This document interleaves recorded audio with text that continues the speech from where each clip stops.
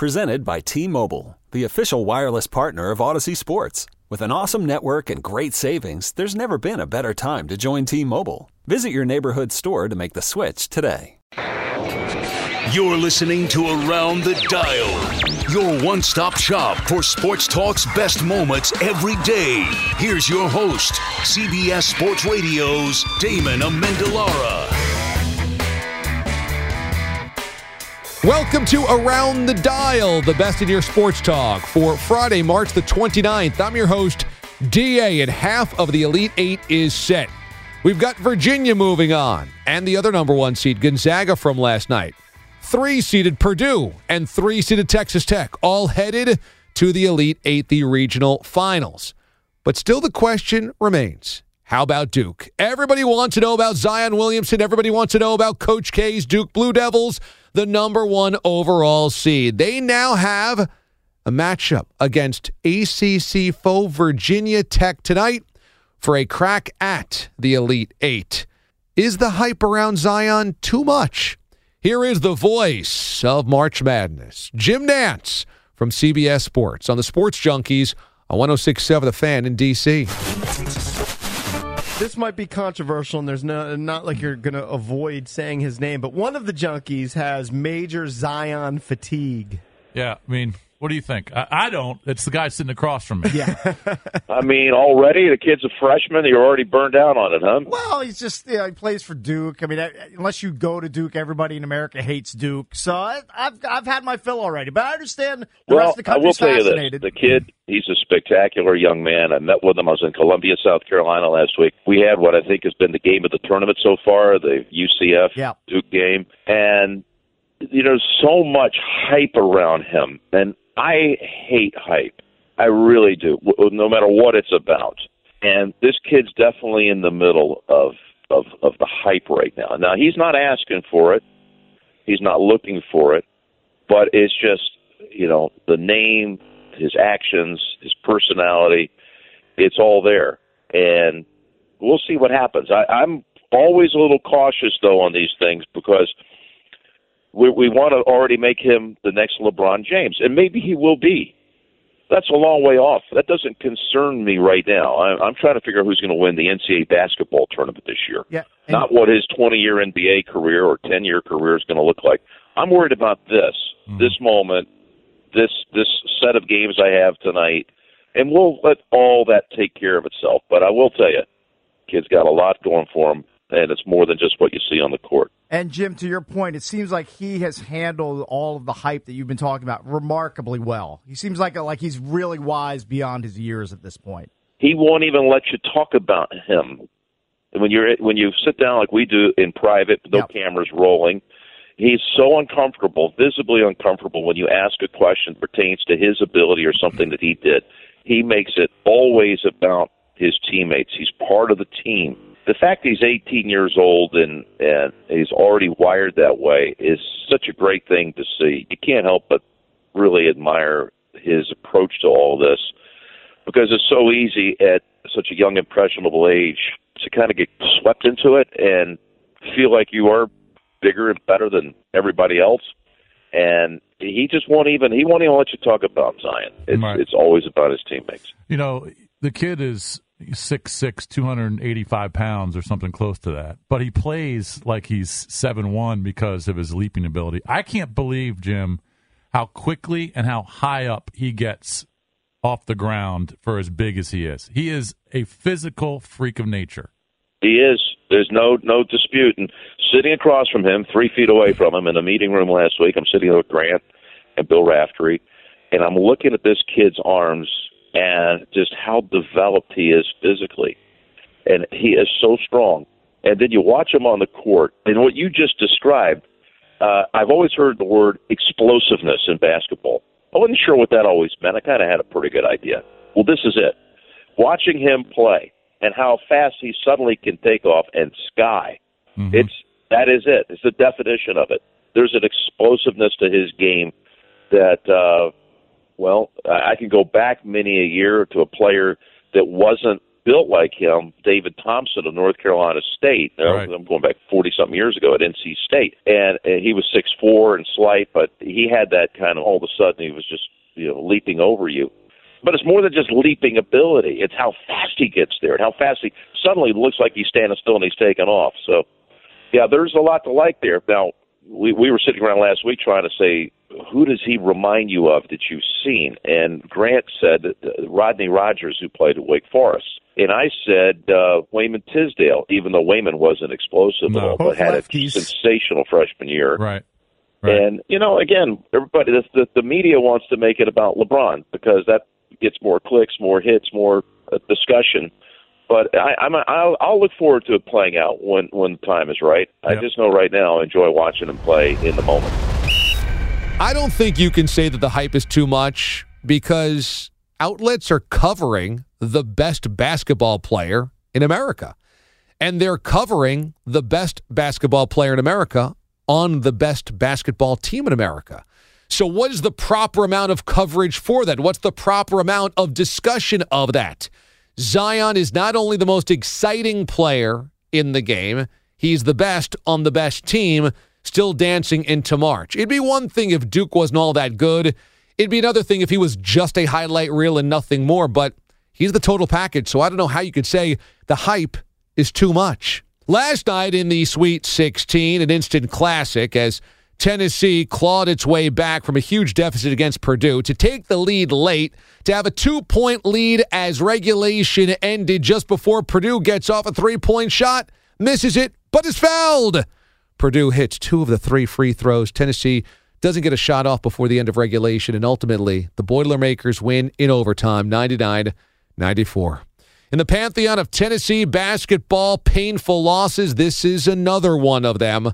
But does it make it easier if you lose in a classic? Here's the guys on 92.9 in Memphis and the Jeff Calkins Show discussing. In the moment, you prefer getting blown out because the pain is over quickly, right?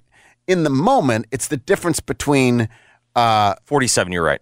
Between a kill shot, right, and getting pummeled, right? Correct. And so in the moment, last night's is worse. The way the Tennessee lost last night, in the moment, is worse. In the moment, losing the way the Bills lost when Scott Norwood looks is worse. And you'd rather just have it be done, and then you can honestly turn it off and just pretend it didn't happen, right? You can just you can turn it off, walk away, say screw this, shut down emotionally, etc. As opposed to being a light bulb switch, as opposed to being exposed emotionally and raw the entire time.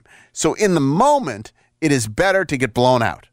But in retrospect, as you then look back on it from a point from 15 to 20 years later, I have no pleasure in those blowouts. Those are stupid. Whereas there's a kind of a pride, if only and whatever, and that was far and away the only memorable and honorable Bills Super Bowl. So in the moment, better to get blown out. But 10 years from now, you'll remember being part of a classic with Tennessee, and it'll feel a little better. Playing devil's advocate, isn't it like, for instance, when you get beat by 15 or 20?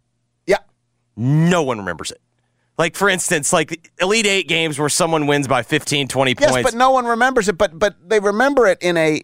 You're exactly right, but they remember it in an honorable fashion, that you were part of something great. Let's say clean soldier's death. Let's say Texas USC football, right? Yes. That you remember. I don't remember USC being disgraced. I remember them being part of a unbelievably great game that I enjoyed. Celtics-Lakers rivalry. I don't remember those choking Celtics or choking Lakers the year they didn't win. I just remember that they elevated each other, and so I remember them with honor. What do we do with like the Texas Rangers that were one strike away against the Cardinals multiple times? No, and is that an honorable death? There's nothing. The worst is okay. Let me say this. The worst. Okay, so there are 3 kinds of losses we've discussed. One is the blowout. Yes. One is the excruciating loss. Yes. And I think that in certain circles, that my answer to that is in the moment the excruciating loss is worse, but over time it's better. Then there is the other kind of loss. Choking dog loss. Atlanta in the Super Bowl. Yeah. That is the worst. That one is the worst because that will haunt you forever. There's no honor in it. There's no honor in being part of a quote-unquote great game. And sometimes it could kill a franchise. And yes, and it will haunt you forever because there are 72 things that could have gone differently and you would have won. Correct. So it's not just one play. It was, we could, even if that play doesn't happen, we could have done this. We had 15 other chances. Choking away a game is easily the worst. That's unquestionably the worst. I suppose it makes it slightly easier if you lose in a classic game back and forth, and I suppose it makes it easier to lose when Purdue just outplays you in overtime. But let's face it, you have the game won as long as you don't foul the three-point shooter at the end of regulation. And that was the foul. It was the right call. The shooter has contact made with him before his feet is back and planted on the floor. So, you know what? It is the right call, but I don't know if Tennessee fans can ever truly feel okay about a loss because all they ever deal with is painful losses. On the same day, the Sweet 16 was Major League Baseball's opening day, which means the debut of Bryce Harper in front of the new home fans in Philadelphia. He came to the stadium wearing a T-shirt of Gritty, the Flyers mascot of the Philly Fanatic. He wore cleats that were green and themed of the Philly Fanatic. He had Illy on his bat, tattooed on his bat, a slogan, a nickname for the city of Philadelphia, and went out to right field and bowed to the fans. Bowed to the fans. So how did Bryce Harper's debut go from the perspective of Philadelphia fans? Here's Angelo Cataldi, The Morning Show on WIP in Philly. The other thing that I was really curious about when this game was unfolding was the fans being such a part of it. Harper clearly played into that. Mm-hmm. He comes out for the top of the first inning. Yeah. Can you describe what was going on with him and the fans in right field? Oh, he was bowing to them. He was bowing to the fans. Yeah. I mean, it was pretty fun. Like, I don't think he did it all. He did it at one point. I'm trying to remember. No, he came out. Yeah. There was something that went on, right? We didn't get a good shot of it on TV, but there was an exchange that went on. I'm looking at it right now. He did like a I am not worthy kind of thing. To them, yeah. A full body bow. Yeah, stage bow. Wow. A stage bow. Now look at I did not think that was his style. And then he gave a fist bump. No, he's Mr. He's a showman. All right, hold That's on. why Ava he's worth was so there. much money to this team. Ava was in the area. Let's get a report from Ava Gray. Ava, what did he do with the fans before the first pitch? So he came out, and I you might have seen he fist pumped, like super, super hard. Like, and everybody, he was standing, looking at everybody. Like, he took the bow. We were just, it was so thrilling. I'm getting so excited talking about it. It was so fun having him standing right there. It was just incredible. Beautiful weather. Yeah. Bryce Harper's rolling in with his Pulp Fiction Gritty Fanatic T-shirt. Right. So we're already pumped. He's got his cleats on. He comes out. That little fist pump, I'm telling you, we got so jacked up in the crowd. Right. It was just, I was on a stool. Because I was standing on, like, the side. I was then standing on the stool. Okay, let me hear what Harper had to say. Pipe down for a second. Here's Bryce Harper talking about what he did before the game with the fans. I usually do that to one of my bullpen catchers last year. So might as well do it to the fans this year. So just something I've always done, and might as well do it to the fans this year. All right, now it was the opener. Yeah. Mm-hmm. It's not going to be like that every game. They have another one tomorrow, right? 70 degrees. But he said, Al, he would like that atmosphere at all times. Here's what else he said. It's great. Like I said, the whole team, I think, is pretty pumped and stoked about the, support we had in the stands. And, what a fan base, what a crowd we had today. And, if we can keep that for 162, it'd be sweet. Now, I checked the schedule. 81 of them are on the road, so it might be a little more difficult. You're going to see some road takeovers. But you know what? When they go to Washington, it might be like that. That'll be fun. Next week. Exactly. All right, so anyway, it was an awesome start. I'm sorry, but how much is too much here? You got Bryce Harper bowing to the fans, wearing Philly Fanatic cleats, tweeting using the hashtag with a PH for his friends or his family or whatever that is.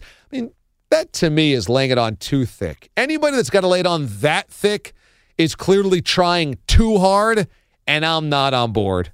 Up I-95 in Boston, the Red Sox opening up their defense of their World Series championship. But the news was in football, where the New England Patriots dealing with an abrupt resignation of defensive coach Greg Schiano. He had just taken the job a couple of months before, and Belichick had just talked about adding him to the roster and how interested and excited he was in Belichickian excitement, quote-unquote, fashion. So what is going on with the abrupt resignation of Schiano, who cites faith and family as the reason to step aside? Here's Dale and Keefe on WEEI in Boston. So at the moment, the Patriots have a rather depleted coaching staff. Now, it may well be that they've got folks down there in the building working every single day, as apparently we think Schiano's been doing. We just don't know about it. I know that coaches are out on the trail here for these pro day workouts. We saw footage of Dante Scarnecchia at the Boston College Pro Day, working with offensive linemen there.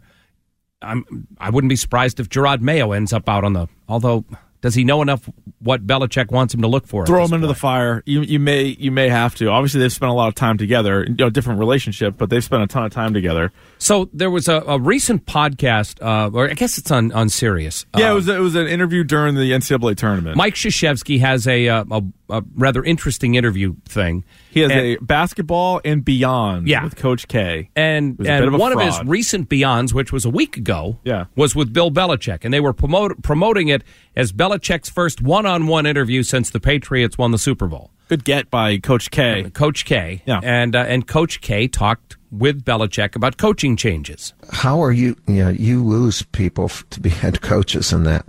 Have you lost some key people from your staff from this year? Yeah, so we lost 5 coaches this year. 4 went to Miami, 1 to Kansas City. It's as you know, it's part of the price you pay for success, and those coaches did a great job here, and we have other younger staff members that have been working their way up, and they'll get an opportunity as many of the coaches have that have gone on to head coaching jobs. Coach McDaniels, Coach Patricia, now Coach Flores. Coach O'Brien. So hopefully we have guys that are ready and willing to step in. I think we'll be good there. So Mike Reese was quoting this interview, and was quoting the stuff that Bill Belichick said about Greg Schiano, and then they scrubbed it from the. They didn't put it in there because they recorded this who knows how long ago, right? Yeah, it was a while ago, and then they were going to air it last night, I guess, during the start of the Sweet 16. And so Mike Reese does have the quotes, and it's kind of brief, classic Belichick, but he says about Greg Schiano, he's a very experienced and outstanding fundamental coach. He's a good teacher and has a lot of experience in both the college and pro game. I think he'll be a great addition. And so they were probably wait a minute. This had to have caught Bill Belichick by surprise. 100%. This had to have been out of the blue because he's talking to Krzyzewski about him. Oh, he's admitting that he's on the staff. Yes. He's not doing the Josh Gordon thing. Well, hey, the things aren't done yet, or they haven't signed. Billy's standing right over there. He's practicing with the team. He has a jersey and a locker. Like, you talk about him. But this sounded like he'll be a great addition. Sounds like it was a done deal. Sounds like there's some sort of signed agreement, or at least Belichick was pretty confident that he was going to be on the staff as early as whatever it was, a week or two ago when he did this interview with him. Has Coach Schiano been helping through the draft process? Yes. Yeah. Who knows if we'll ever get to the bottom of what exactly happened and why it is that Schiano left. But let's face it, that's it for Schiano being a head coach. I would think, he's the head coach at Rutgers and leaves for Tampa Bay. He does not work out with the Buccaneers, and people say that his modes were outdated. He didn't connect with the players. He leaves, is a defensive coordinator at Ohio State for 3 seasons, waits to take over perhaps for Urban Meyer. He's passed over for Ryan Day. Then added to the Patriots coaching staff and abruptly resigns even before the season begins, just a couple of months in, to focus on his family and his faith. Some didn't quite smell normal around here, obviously. It clearly caught the Patriots by surprise. And at this point in time, I think you can wave goodbye to the potential of Schiano ever being a head coach ever again. Basketball-wise, we are now nearing the end of the NBA's regular season. Just a couple more weeks to go before the playoffs. And all seems to be well at Golden State as the Warriors have reclaimed the number 1 seed in the Western Conference and appear to be once again the motorized engine, the robot of destruction that they are in the NBA postseason. But Jordan Bell gets suspended, and we don't really quite know why. Some reports suggested that he was caught charging hotel expenses to an assistant coach's credit card. So why exactly did Bell get suspended, and how big a deal is this? Damon, Bruce, and Kolsky on 95.7 The Game in San Francisco had Steve Kerr on to ask. Of course, when everything's going good, there's always a little something out there, Steve, and you know that I got to ask you about Jordan Bell, who was suspended for a game. Let's start with this. Will he be back against Minnesota? Yeah, it was a one-game suspension, and that's it. And you know, I know you got to ask, but I don't have to answer. So this is a private team business, and we take care of that stuff, and we move on. In your playing days, did you ever charge anything to Tex Winter's room? Like I said, we handle our business, and then we move on. Fair enough. Good try, though. I thought that was a good try. I thought that was a great question that was going to get a giggle out of you at the very least, Steve. It's a small chuckle, maybe. Since you don't want to talk about one duck, let's talk about the other ducks. Did you see the duck march at the Peabody Hotel? Did not see the duck march the other day, but when we arrived, it was probably the biggest crowd that we've had all year. We get big crowds at the hotels when we pull in just because of the guys, the guys on our team and their popularity. But there might have been 1,000 people there. I'm not kidding, when we pulled into Memphis the other day. So I thought it was the duck walk. It was just the Warriors coming in town, though. Did you notice Johnny Manziel sitting courtside last night, and did you flash the dollar sign at him? I didn't see that. Was he there? He was there. He was there. Is there a Memphis AAF football team, the AFL? Yeah, the new league that might fold by next Monday. What's it called? The AAF. AAF. Okay. AAF. Maybe that's why there were so many people at the Peabody. They're just there for that next game. Steve, as you head to Minnesota coming up next, I know that I think it was Kareth that asked Kevin Durant if you guys have started, a little scoreboard watching, and he said, not really, but kinda. What are you looking at as you look at your schedule and how it plays out? Obviously, the huge date coming up with Denver next week and their strength of schedule against your strength of schedule, or are you just worried about Karl Anthony Towns? Well, a little of all. We obviously we're gearing up for Minnesota, and we'll have a shoot around in the morning. We've had today off, so it's good for the guys to get away. But tomorrow we'll have a shoot around, get ready for Minnesota. But yeah, I watch other games every night and check out the standings. And it's that time of year, you're getting really close, and yet still a lot could happen. So it's weird. You're looking at a lot of different teams, and the results in one night can shift from 5 through 8. All 4 teams can change spots, so it's really kind of crazy right now. It's a good try, boys. Good try, but Steve's been around the game before, and you know how you know you're not going to get an answer out of Steve Kerr? It's because he was media. You got to remember that. He was an analyst. He was a commentator. He knows the media. So he's not going to give you anything he doesn't want to give you, and in this case, he's certainly not going to go there. So it's left for us to guess, but the fact that Jordan Bell is suspended for a game or two is actually not that big a deal when it comes to whether the Warriors have a chance at becoming a three-peat champion in the NBA. That's just 3 in a row. That would be their 4th in 5 years if they win this year. And finally, our fascination surrounding the Alliance. Well, what's the truth and what's the fiction surrounding the AAF story that Tom Dundon, the chairman, the guy that pumped all that money into the league, is suggesting that he might close down the league, shut it down if he does not get an agreement with the NFLPA to use NFL players for practice squads, third stringers, etc. The Clubhouse with Kyle Bailey on WFNZ in Charlotte had the author of the story from USA Today, Mike Jones, on. Again, what's real and what's not when it comes to the Alliance? There were discussions between the NFL and the AAF about using players before, and they were hoping that they could get this thing in place for next year. But, the NFLPA not going along with that, I don't know how they thought that was going to help them immediately right now, why they wouldn't just go ahead and play out the season. But again, if you're hemorrhaging money, tens of millions of dollars every single week, then, these are also businessmen. They will invest, but they only invest but so much. What advantages would there be for the NFLPA to say, yeah, we'll do this, we'll play along, we'll give you our bottom of the roster guys, our third string quarterbacks? I mean, are there advantages, are there obvious bargaining chips that are out there? If the NFLPA thought that it would help them, and it would benefit their players, then they would definitely do it. But the thing that they're really concerned about is, okay, we've negotiated a CBA that prohibits teams from being able to drill and practice their players, force them into work during the off season, and also that interferes with rest and recovery. And some people have to rehabilitate from surgery. And if they went along with this thing here, it's possible that teams could abuse power and say, "Hey, look, Jimmy, you want to be considered for a roster spot in the fall?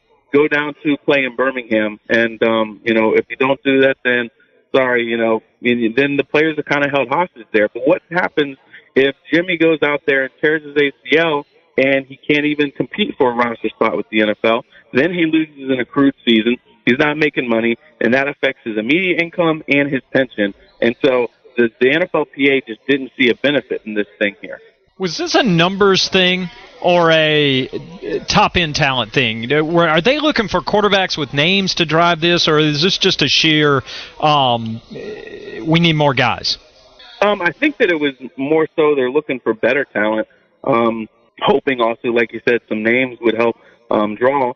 I know early on, the first couple weeks, I asked a number of NFL people what they thought, and they said it's great for the quarterbacks because they're getting reps, and also they're not playing behind very good lines. So if you can succeed as a quarterback in the AAF, then that shows you can move quickly, you can make good decisions, you can protect yourself, and that's all the elements that you need as you're trying to get more seasons for the NFL.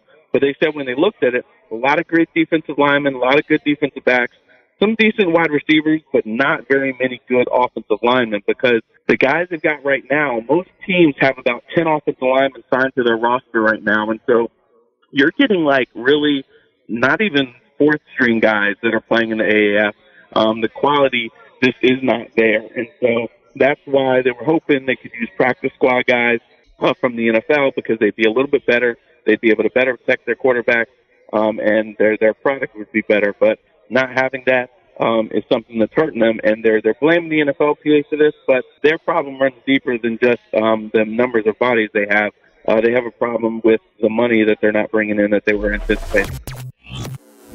I think this is a power play. I think this is a very public power play. I don't see how there's any logic in shutting down the league before the end of its first season. If you want to reassess after the year, okay. But you can't tell me that now, after investing 6 weeks ago, you're suddenly going, nah, you know what, let's shut it down.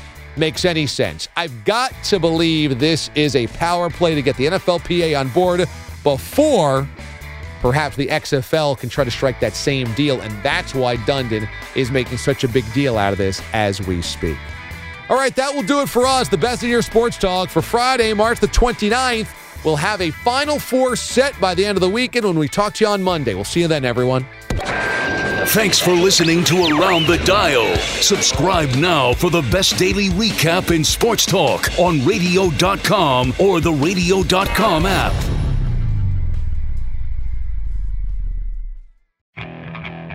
Okay, picture this. It's Friday afternoon when a thought hits you.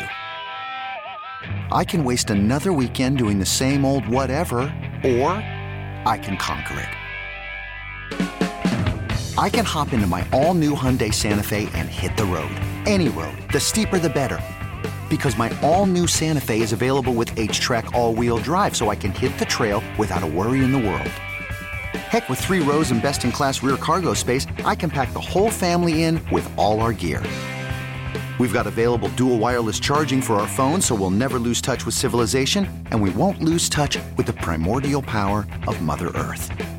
So which is it? Waste the weekend or do something a little more epic? And conquer it in the all-new Hyundai Santa Fe. Visit HyundaiUSA.com or call 562-314-4603 for more details. Hyundai, there's joy in every journey.